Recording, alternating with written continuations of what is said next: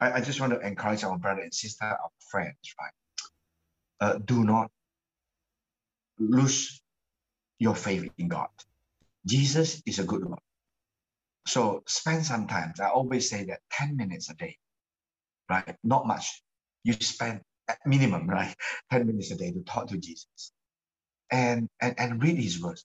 When you read the Bible, don't force yourself, but enjoy it. When you listen to the preaching, don't say that, oh, I'm a Christian, I want to listen. No, but you enjoy it. When you sing and listen to the worship God, you just enjoy it.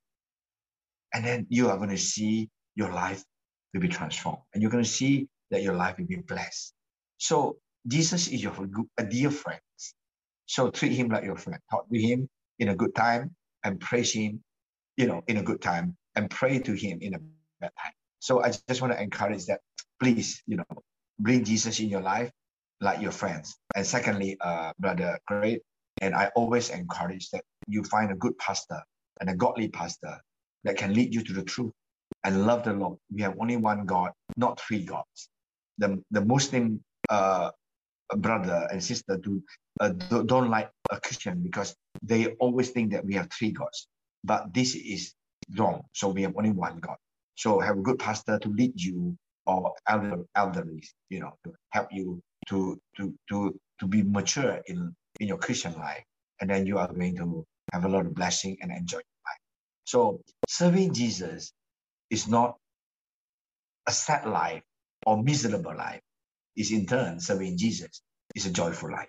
So don't give up and live for Jesus and love him. Yeah. And love the brother and sister. Love those people, your neighbor. And you're going to see a lot of blessing and a lot of fun in your life. Can I pray? Oh, yeah. Go ahead. Please pray. Okay. Dear Lord Jesus, thank you, Lord Jesus, for this wonderful time together. Lord, may you bless Brother Pray that he has a good heart to serve you and to invite a lot of different people to encourage our brother and sister.